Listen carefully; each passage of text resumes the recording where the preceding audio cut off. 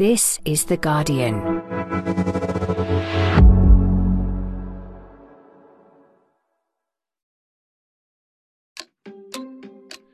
It's finally happened. After weeks and weeks of campaigns, hustings and interviews, we finally have another Prime Minister. I know that we will deliver, we will deliver, and we will deliver. We're in the Palace of Westminster, near the House of Commons chamber, where Liz Truss has just finished her first PMQs with Keir Starmer. It wasn't hard for him to pick holes. How on earth does she think that now is the right time to protect Shell's profits and give Amazon a tax break? Now, during the leadership campaign, Liz Truss initially sounded like she didn't like the idea of help from the state to get people through the energy crisis, but she now seems to have a plan to do exactly that, and it said it's going to cost at least £100 billion. Will it be enough? Who's going to pay for it? And might it be enough to mean the Tories somehow defy the odds and win yet another election? I'm John Harris, and you're listening to Politics with the UK for The Guardian. Joining me today are Pippa Crerar, have I pronounced that correctly? You have, Crerar, yeah. The Guardian's new political editor and The Guardian columnist and writer Gaby Hinsliff. Hello to you both. Hello. Hi. Monday, September the 5th, was a big day for politics in the sense that Boris Johnson disappeared at the sunset and Liz Truss took over. It was also a big day in millions of lives because kids were going back to school. It was my daughter's first day at big school. Oh. Was it a momentous and important occasion for either of you? Yeah, well, my middle child went to secondary school for the first time, which was a big moment. And yeah, his little sister lamenting the fact that she's the only one left at primary school. So that was a bit of an emotional moment too. Mine's starting GCSEs. This is going to be the year from hell. It's a long time since I was at school, but I've got sort of ingrained in me from then this sort of anxiety about this time of year, as if everything's going to go profoundly wrong. This year, I'm actually correct. I love this time of year. I love this time. It's all new pencil case. I'm such a swot. A new pencil case, absolutely. Slightly worried you've got the wrong shoes. Those are my memories of school. I think I find it quite a relief, if I'm honest. Does that make me a terrible parent? Because after 6 or 7 weeks of the kids being around, much of it spent working as well. But in this brave new world where we kind of managed during the summer recess to have kids at home and work, it's actually quite a relief to send them back. Those last 2 days or 3 days or a week of summer holidays, that last bit. You've run out of ideas. There's nothing left to do. Everyone hates each other. It's time to clear the house. My mum always used to say, only boring people get bored. Right, talking of everyone hating each other, let's talk about the Conservative Party and the fact that Liz Truss has just taken over. Pippa, I wanted to ask you, this is all your fault, isn't it? This turn of events whereby yet another Prime Minister has walked. You broke the story of Dominic Cummings' illicit trip to Durham during lockdown. Broke subsequent stories about Downing Street parties. Your fingerprints are sort of on this particular phase of history, aren't they? Well, once in a blue moon, I get cornered by a Tory MP who says something similar, not normally in as favourable terms as you're putting it, John. And my response to them is that there was only one person responsible for Boris Johnson's downfall, and that is indeed Boris Johnson. And when he took over, we all knew that he had some issues with, how shall I put it, relaxed relationship with the truth. And I thought that if anything was going to bring him down, it would be that. And that's how it turned out. When you got that first story of the famous Dominic Cummings trip to Barnard Castle with The Guardian, let's just big ourselves up as well. How much pushback was there? I mean, people really busting a gut to try and kill the story. It was really interesting because throughout the whole thing, that number 10 operation, which subsequently changed, with Dominic Cummings obviously at its top, and then he left ultimately. They obfuscated, they denied, they even lied about what had gone on. And subsequently, I've been told that they didn't know either, and actually Dominic Cummings didn't really want to get into it. Said, I'll deal with this. It's fine. No one's going to be bothered about this. And then, of course, subsequently, he was dragged in for this meeting with Boris Johnson, and they sat down and tried to thrash it out and come up with a strategy. And we all saw the result in terms of the that rather remarkable press conference in the Downing Street garden. But for about 6 to 8 weeks before, myself and Matt Weaver, who's the Guardian reporter I was working with at that time, were asking questions of government, and it was like meeting a closed door, and a locked door, in fact, and that they wouldn't give us any sort of background guidance or information or anything. So it was definitely a sort of an uphill struggle to get that story out. Feels like 100 years ago. Does it feel like that to you now? It really does. Long time. I mean, there's that old adage, a week is a long time in politics. Well, at the moment, it's like 5 minutes is a long time in politics. Things change so fast. Talking of which, today we will be talking about the new Liz Truss government, what it will look like, sound like, and what it's going to offer or not. We'll also be talking about what some people, not me, you understand, call Trussonomics. How will the new Prime Minister meet the cost of living crisis? Will she slash taxes and somehow grow? So, let's talk about Liz Truss's new cabinet, who's in, who's out, and what this tells us. It's amazing to think to me that Liz Truss is the only remaining member of the cabinet who was in the cabinet under David Cameron. Out go all the Sunak supporters. It's just another great convulsion, Gabby. It is odd, isn't it? It's a huge degree of churn, and it makes for quite an inexperienced cabinet. James Cleverly brings as Foreign Secretary. Normally that's a sort of old greybeard's job for someone who's practically being put out to pasture. And instead you've got someone who's literally been in cabinet for about 5 minutes over the summer. It's a huge leap. There's a lost body of knowledge or kind of, institutional experience that's gone. And that's been happening for ages, actually, because after Brexit, had a big clear out of people who were associated with Cameron and a big clear out of Remainers from government. And then the number of each prime minister we've churned through, their favourites have kind of gone with them. For the scale of the crisis we're facing, put it that way, there's a lot of quite novice ministers. And to take your point about Cleverly being the Foreign Secretary, it seems like only a matter of weeks ago he was the only Tory at Tory conference who would speak to me when I was running around with a microphone. That's how junior he was.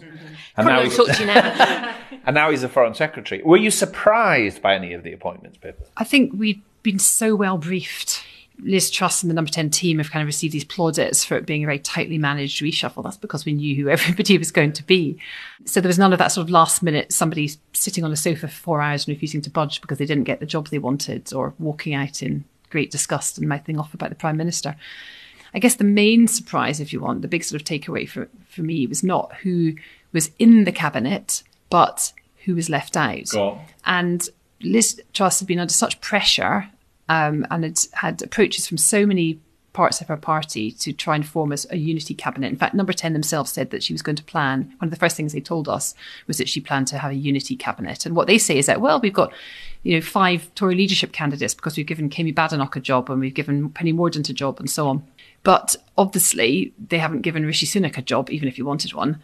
And there's been this big clear out of literally every single senior Sunak supporter.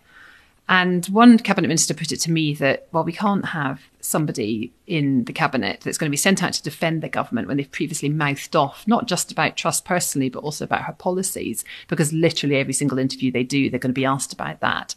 And there's a degree of truth in that. But given the scale of division that currently exists in the parliamentary party, she's got some major work to do wooing those MPs back. And if she could have produce any sort of olive branch at this point when forming her cabinet, then that might have been a good idea. I don't know for those people, but certainly for anyone looking in, there was something very provocative about chunks of this cabinet reshuffle. When you see Jacob Rees-Mogg being put in charge of the government's policy on climate change, when there is a stack of cuttings, Gabby, that high, in which he disputes the very idea of climate change, it is like that's kind of waving it in your face a little bit. Yeah, I think that was the standout shocker for a lot of people. Interestingly, actually, she's also put in Graham Stewart as climate minister underneath Rees-Mogg, which is a much more conciliatory appointment. He's an MP for a part of East Yorkshire, which has tons of offshore wind. He's got a much stronger environmental sort of record than Rees-Mogg. It's as if he's been put in there to balance things a little bit. So I wonder if we'll see a few more junior ministers who sort of balance the load a bit. What I was surprised by, actually, or struck by, was that Gaby Badenoch and Penny Mordaunt, as Pippa said, have both got jobs, but they're rubbish jobs, really. Gaby is International Trade Minister. That's code for, you will be spending most of the year somewhere on the other side of the world. That identifies her as a threat. Get her out of the way. Very hard to build a profile when you're not in the country. And a lot of Tories had wanted her to get a sort of big anti-woke agenda, like educational culture or whatever, have something from which you could start a culture war, which obviously isn't happening. And Penny Mordaunt, Leader of the Commons, okay, she's here, but it's a bit of a housekeeping-y sort of Did job. You see her face, though, in the pictures? They sent out these little Twitter profiles with these portraits of all the cabinet. And Penny Mordaunt looked utterly miserable in hers. Tom Tugendhat looks like he's at a funeral as well. Okay, he's becoming security minister, maybe like party hats are not the order of the day, but he would have liked Foreign Secretary job but isn't getting it. Now, something that's been talked about a great deal, with good reason, is that none of the great 4 offices of state, so-called, are held now by a white man. Liz Truss is the Prime Minister, Kwasi Kwarteng is the Chancellor, James Cleverly is the Foreign Secretary, if I miss one out, and Suella Braverman is the Home Secretary. There's the 4. That is quite striking, isn't it? And it sort of asks awkward questions of the Labour Party. No doubt about that at all. Yeah, absolutely. And, I think there are many senior Labour figures that feel actually really quite embarrassed about that. And, they sort of say, well, we had a couple of acting leaders in Margaret Beckett and Harriet Harman, and we've got Angela Rayner as our deputy leader. And, the top 4 jobs, we've got Lisa Nandy who's mixed race and David Lammy who's black. But let's face it is not the record that the Conservative Party has had. Theresa May at PMQs today was sort of taunting the Labour Party about this. She said this. May I congratulate my right honourable friend and welcome her to her position as the third female. Can I ask my right honourable friend, why does she think it is that all 3 female prime ministers have been Conservative? There's one slightly awkward fact, which is that the post of Minister for Women seems to have almost sort of anonymously blurred into Minister for Equalities, and that's Nadhim Zahawi is now the Minister for Women. He's Cabinet Minister for Equalities. I mean, that's a job that hasn't always evolved. It was invented by New Labour as a Cabinet Women's Minister job. Is that meant to send out a sort of anti-woke signal? I don't know that it's meant to send out an anti-woke signal, but I think it's got something to do with, there's a particular brand of Tory feminism which Liz Truss really taps into, which is different from Theresa May's, which is absolutely about saying, I don't want to be seen as a woman. I just want to be seen as a person getting on with the job. And what the Prime Minister's official spokesman said repeatedly was that she believed that the public felt it was more important to see through actions how the government would support women, citing, for example, the Domestic Violence Offenders Register and other policy areas rather than a title of a job. Now, obviously, there's very varying degrees of opinion on that, including amongst the party. I've never worked here. I come here very, very occasionally. I've never had many dealings with senior politicians, and you both have. So here's a question. What's Liz Truss like? Good fun on a personal level. Really? She is. We're in a corridor in the House of Commons. This is literally a corridor. Every time it's a different selection of people. One minute it's a journalist I admire, the next minute it's a team of security personnel. Who's going to come next? Just makes it exciting. Perhaps they can chip in. Sorry. What was Liz Truss like? Do you want to join? Here we go. Who's this now? What is Liz Truss like? What's Liz Truss like? Tell us. What's Liz Truss like? Yeah. Determined, measured. That's good. Okay, there's 2 adjectives to throw on the pile. From the Daily Mail. Okay, well, he'd know. What's she like? She's good fun on a personal level. I mean, she's got, as well as being determined and all the rest of it, she's got a sense of humour. She doesn't take herself enormously seriously, all of that. She obviously does. She's ended up being the Prime Minister. No, You've got to take yourself fairly seriously. When you say takes herself, some people are incredibly pompous with it. And she's not incredibly pompous with it. She's made a habit of cultivating journalists from the start, which is possibly one reason why she is where she is now. People always find it weird when you describe a politician as likeable and think, but I don't like her policies. How can she possibly be a nice person? Actually, most politicians are quite good at being charming. That's their job. Getting elected is getting people to like you. Apart from Andrew Bridgen. Yeah, he's already put his letter in, probably. I shouldn't say that. I don't know. No evidence. I think you can guess. She absolutely is driven. But what I think is really interesting is that while she's very ambitious, it's not the sort of ambition that you might expect from somebody as Prime Minister. It's certainly not the sort of ambition that Boris Johnson displayed, which was a kind of ambition for ambition's sake. He wanted the top job so he could be the main man. With her, it's much more about proving herself. And she's had her whole career, people kind of underestimating her and criticising her, many of them questioning her intellectual. Or saying there was awful things about her. Dominic Cummings said that she was as close to crackers as any politician he'd ever met, which is an awful thing to say about anybody. All that sort of thing, and questioning her abilities in office and all of that. And so for her, it feels like it's ambition to prove herself and to prove, crucially, her naysayers wrong. And I think by achieving this role, by becoming the most powerful person in the country, she's kind of done that. Talking of which, it's fair to say, without going down the Dominic Cummings road, when you watch Liz Truss, or certainly when I watched her at Hustings, and I watched the leadership acceptance speech, and I felt this watching PMQs on Wednesday, she's not the smoothest performer. I mean, you have to check yourself for a certain amount of misogyny and all that. Like, is it because she's a woman that I'm making these criticisms? But she's not fluent. There's a sort of fluency missing from her political performance. It has nothing to do with whether she's a woman or not. But I think there are 2 Liz Trusses, really, in that there's the Liz Truss that delivers speeches or pre-prepared sound bites at the dispatch box. And they do sound quite wooden, despite the preparation that's obviously been put in. They're a bit stilted. She kind of pauses at the wrong moment. There's big gaps and people aren't quite sure whether to laugh or applaud or whatever else, how to respond.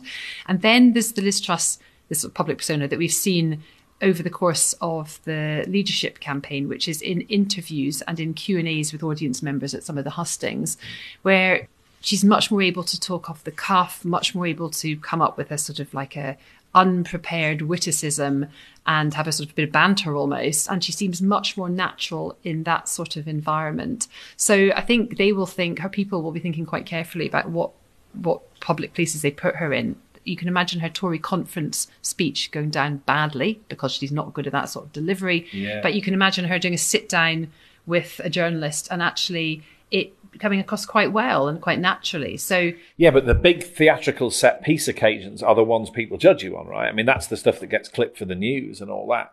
I'd worry less about the sort of, because you're right, I mean, you get a lot of attention for a party conference speech and everyone gets very excited about it, but does it determine how people vote general election? No. I think what I would worry a bit more about with Liz Truss is those moments when as Prime Minister you have to kind of rise to a huge national moment that you weren't expecting, Theresa May with Grenfell, Tony Blair with the death of, Princess Diana. It is a formal occasion, but you're having to engage, to judge the tone exactly right and to engage with what people feel and somehow articulate what everybody's feeling. That's the kind of thing that I think she's really going to struggle with. As Boris Johnson walked off into the sunset, or I think he said he was going to crash land somewhere in the Pacific like a used booster rocket or whatever he said. Rude way to talk about the Telegraph. I haven't had the benefit of a classical education. Now there's Liz Truss, actually, as well as I understand it. He made that reference to a Roman called Cincinnatus. Cincinnatus, yes. You've had a classical education. Well, I haven't. I've just been covering Boris Johnson for a long time. I was going to say, I've heard this story before. You've heard this story before. I've heard Boris Johnson refer to Cincinnatus or Cincinnatus, maybe, Gaby, I think it is, many, many occasions. The difference is that this time he was referring to the part of this Roman emperor's life that he returns to the plough, returns to his farm, leaves high office and sort of gets back to his roots. So, the departure, if you like. But for many, many years, when he was London mayor and he had his eye on the prize of number 10 and wanted to become Prime Minister, he'd refer to the bit that happens after, which is when Cincinnatus gets called to return to Rome and to return to high office. So actually the reference to Cincinnatus isn't necessarily all about departure. No. It can also still be about having your eye on the top job. Let me say that I am now like one of those booster rockets that has fulfilled its function, and I will now be gently re-entering the atmosphere and splashing down invisibly in some remote and obscure corner of the Pacific. And like Cincinnatus, I am returning to my plough, and I will be offering this government nothing but the most fervent support. That's why I brought this up in relation to Liz Truss, because it is said, and you can almost feel it actually, that Boris Johnson will be a sort of presence somehow as she takes the reins and things begin to unfold. And there'll always be some sort of implied suggestion that the world may align such that Boris Johnson tries to return. He's sort of keeping an eye on everything. He's going to make Ted Heath look like a gracious loser, I think. Yeah. I mean, it's going to be like a sort of endless sulk. If I was Liz Truss, the one thing that would cheer me up is the constant talk about, could he come back? Could he come back?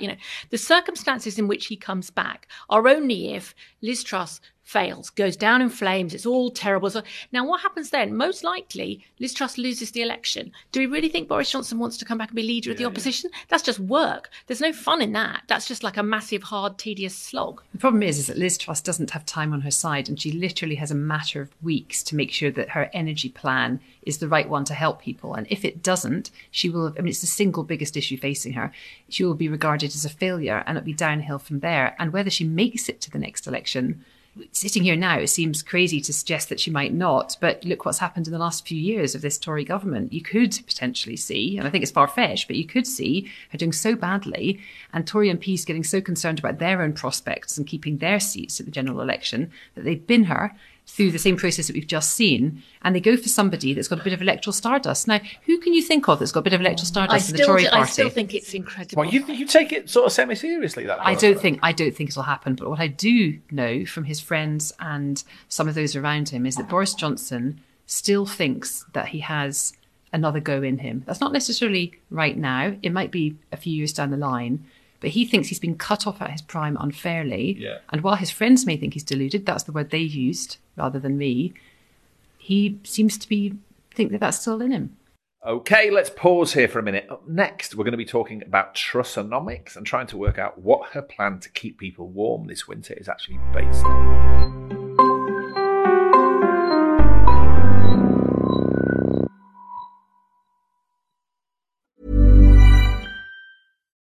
Dein Podcast macht kurz Pause. Im Gegensatz zu Hate Speech, die online scheinbar immer lauter wird. Und wollen nicht brennen sehen. Es sind etwa 5% der Menschen, die online Hass verbreiten. Lasst uns dagegen gemeinsam lauter sein. Wenn Liebe laut ist, hat Hass keine Chance. Werde Teil der Initiative gegen Hass im Netz der Deutschen Telekom und ihren Partnern. Auf telekom.com/gegen Hass im Netz.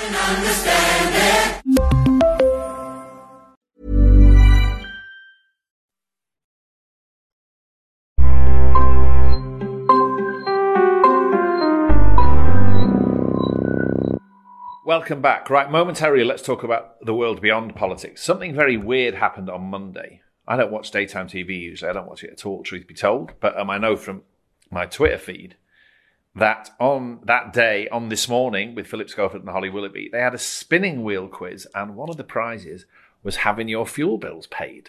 We'll pay your energy bills, got £1,000 as well. So this is energy bills, I think, for 4 months if it stops on that. Nice. So how are your energy bills? Are you a bit worried about it all? Major. Yeah. Are you?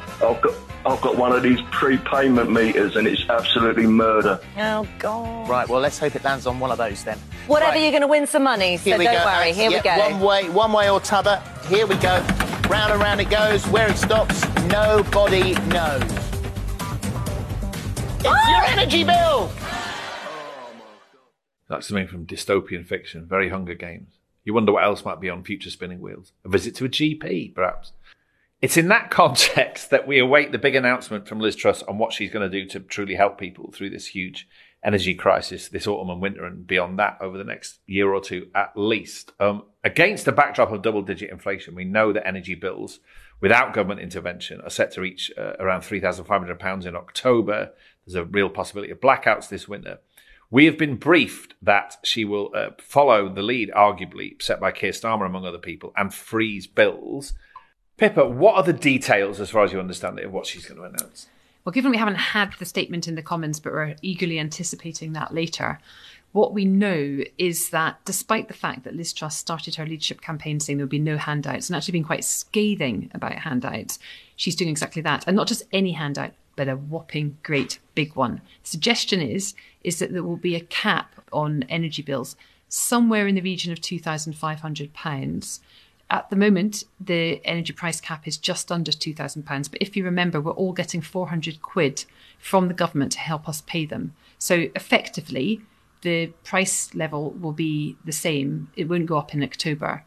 There's some speculation over how long that'll last. It'll certainly be for 3 months. I can't see a world where we're in the middle of January and they decide to lift the cap and the bills go up then. So I think we're then into the 6-month territory. And then you think, well, you know what, if she's at the same time focusing on energy security and security of supply, which is what she said, that's a longer term ambition. Does she then just say, we'll help you with your bills for the next couple of years until the general election, quite conveniently, but also so that they have time to sort of make a start on some of those longer term ambitions? The key bit of it then becomes, how is it going to be paid for? She's absolutely ruled out a windfall tax. Now, pause there, because that was a real bone of contention at PMQs on Wednesday. I thought when it became clear that she was going to freeze energy prices, that she'd somehow sort of shot Keir Starmer's fox and he didn't have a line of attack. But he's got a very clear line of attack, which is that she is effectively going to load the costs of this onto taxpayers at the same time as the energy giants are sitting there making huge profits. That's an effective line of attack, isn't it? It's an extraordinarily effective line of attack because basically Labour can just say, she used to work for Shell, you know, she doesn't want the oil and gas companies to have, they're making £170 billion worth of excess profits, but oh no, you know, perish the thought that we should tax them in order to fund this. No, it'll all come down on you. There are two possible ways in which that could happen.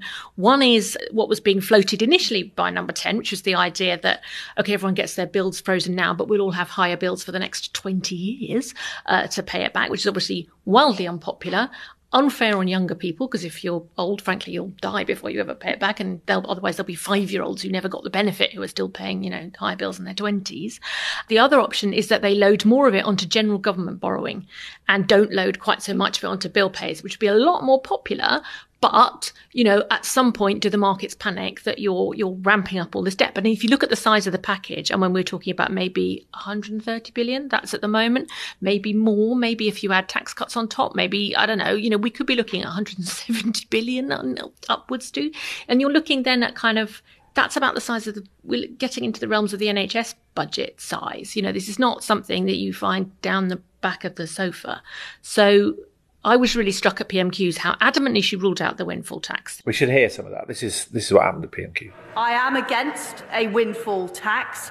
I believe it is the wrong thing to be putting companies off investing in the United Kingdom just when we need to be growing the economy. There's the lack of fluency again. The thing that really struck me over the last sort of 6-7 days in terms of getting a sense of what the Truss government was going to be like was something that she said when she was on the new BBC programme with Laura Kunsberg on Sunday morning, and that thing happened with Joe Lycett. She really gave a sense that she was a different sort of Tory leader, certainly from Boris Johnson and Theresa May, when she talked about the fact that she really didn't like the idea of redistribution. She said this: to look at everything through the lens of redistribution, I believe is wrong. Because what I'm about is about growing the economy. And growing the economy benefits everybody. See, that gets us into a conversation about levelling up, in the sense that even if Boris Johnson didn't do much as far as levelling up was concerned, the sort of very term implied of some measure of distribution, right? Some of the income and wealth that was concentrated in the rich parts of Britain was somehow going to make it into the less rich parts of Britain. And as soon as I heard that, I thought, well, this is significant, right? This is a sort of change of political theology going on. There's something very deep and important. I'm not wrong in that understanding, am I? No, I don't think you are. And it's worth bearing in mind that when Liz Truss has talked about levelling up, the phrase she uses is levelling up in a conservative way. And it's a reference, obviously, to trickle-down economics, to sort of Thatcherite economic theory, which she has really made the sort of central tenet of her platform for economic reform. Also, she has appointed a guy called Simon Clarke to become Levelling Up Secretary, who is a Chief Secretary to the Treasury before, a big Truss supporter, but not a cabinet big beast, taking over from Michael Gove, who, of course, was a big political beast and had sort of, if you like, the political heft to make things happen and deliver on some of those promises that Boris Johnson talked a lot about. So it definitely feels like a shift. The one caveat I'd add is that while she is obviously an ideological beast, Liz Truss has also shown herself to be eminently practical and logical and, dare I say, chameleon-like in a Boris Johnson sense, in that over the long course of her career, she's gone from being a Lib Dem to Tory leader. She's gone from being a campaigning Remainer to a fervent Brexiteer. She obviously has the capacity to reinvent herself. And I wonder whether this might be one of those times where she's talking the talk, if you like, but when it comes to actually delivery, she's prepared to be a bit more flexible. Levelling up hasn't really amounted to a hill of beans. Liz Truss is not terribly enthusiastic about it, as we've all discerned. And even though she's going to announce this big package of support, things are going to get worse in a lot of those places. The gap between so-called red wall areas and the rest of the country is going to get bigger, right? And then, in 2 years' time, the Conservative Party is going to have to go to Stoke-on-Trent and the northeast of England and the East Midlands and say, right, do you want to vote for us again? Because we're the people who raised your hopes twice, once in the Brexit referendum and secondly in 2019. And what have they got to show for it? There's a real danger for the Tories there, isn't there? I think from Truss's standpoint, we've almost moved beyond an era where it felt to the Tories that, the red wall was the focus of all their anxieties, and that's, lifting up the red wall, and the rest of the country was kind of fine, but the red wall needed lifting up. I think she's looking at it now as this is a national crisis, and you're worried about your energy bills, whether you live in, Redcar and Cleveland, or whether you live in Bristol, or whether you live in rural blooming Devon. That's what everyone is worried about. Now, you're absolutely right that, the sort of inequalities that we saw before, if anything, been exacerbated by the pandemic. We've seen some findings on that this week, sort of certainly in terms of education. I think the geographical divisions are melting a bit in her mind, and it's become a sort of national, how do we solve this national crisis that we're in? Is there anybody, either in government or a sort of influential figure on the backbenches, perhaps, Pippa, who will somehow sort of keep the flag flying for red wall politics and the idea of levelling up, and the sense that at least rhetorically it should have a bit of a redistribution-ish element to it. Well, you do wonder what Boris Johnson might do, given he talked the talk, and it was his kind of flagship policy. He was elected with such a large majority precisely because of the 2019 Tory intake. They're the ones that sort of, it's like 40 of them or whatever it was. And you kind of wonder whether he might kind of recast himself as the unofficial leader of that group of Tory backbenchers, from somebody that didn't ever really have a natural tribe in the Commons. Maybe they're his natural tribe. I wonder about Michael Gove as well. Well, Gove as well. I mean, he clearly believes in levelling up, and he was at least a forceful politician. But can you imagine? No, I was thinking, if Rishi Sunak wanted to really, really irritate her, that would be the Mr. I'm the most northern chancellor since ever. That would do. He's the man who said he cut the book so Tunbridge Wells got more money. I honestly don't think it's going to be a big figure. I just think it's going to be those Red Wall MPs. She has a lot of support in that. I also wouldn't underestimate people like Ben Houch and the Teesside Mayor. That kind of, there's a lot of local Tory politicians in the North East whose careers come from it. Their careers are entirely founded on this idea and are not going to let it slide. Because as much as there is this sense of a move away from levelling up, whatever it is, there was sort of one appointment that was a little nod to it, which was that Jake Berry has become a chair or the chair of the Conservative Party. Yeah, and Jake Berry is a Northern MP who is chair of the Northern Research Group. And that's another research group. Another research group is also actually a very close ally of Boris Johnson. And he's been made the party chair. The idea being that the Conservative Party machine will be focusing already on the next election, and that he will be well placed to kind of steer it in electoral terms, if not in policy terms, sort of invest in the right areas and focus on the right areas. Right, last question to finish. It's a very obvious one.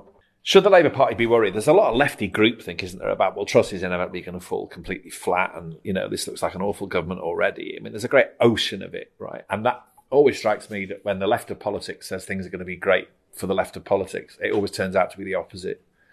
Nothing is quite as complacent as the left of politics faced with what it thinks is an awful Tory government. It never quite works out that way.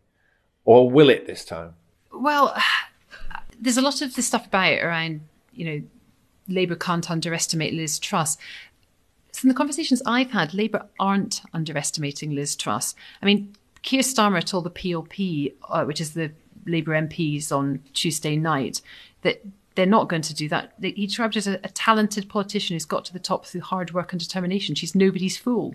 She'll do whatever it takes to keep them in power. She'll dominate the news for weeks to come. I mean, they know what they're up against. They're very conscious of the fact that she's a woman, and that at the early stages of the leadership contest, Rishi Sunak came across as a bit sort of mansplaining and talking over her and all that sort of thing. And they've determined that Keir Starmer is not going to make that same mistake. And I thought we saw a bit of that in PMQs.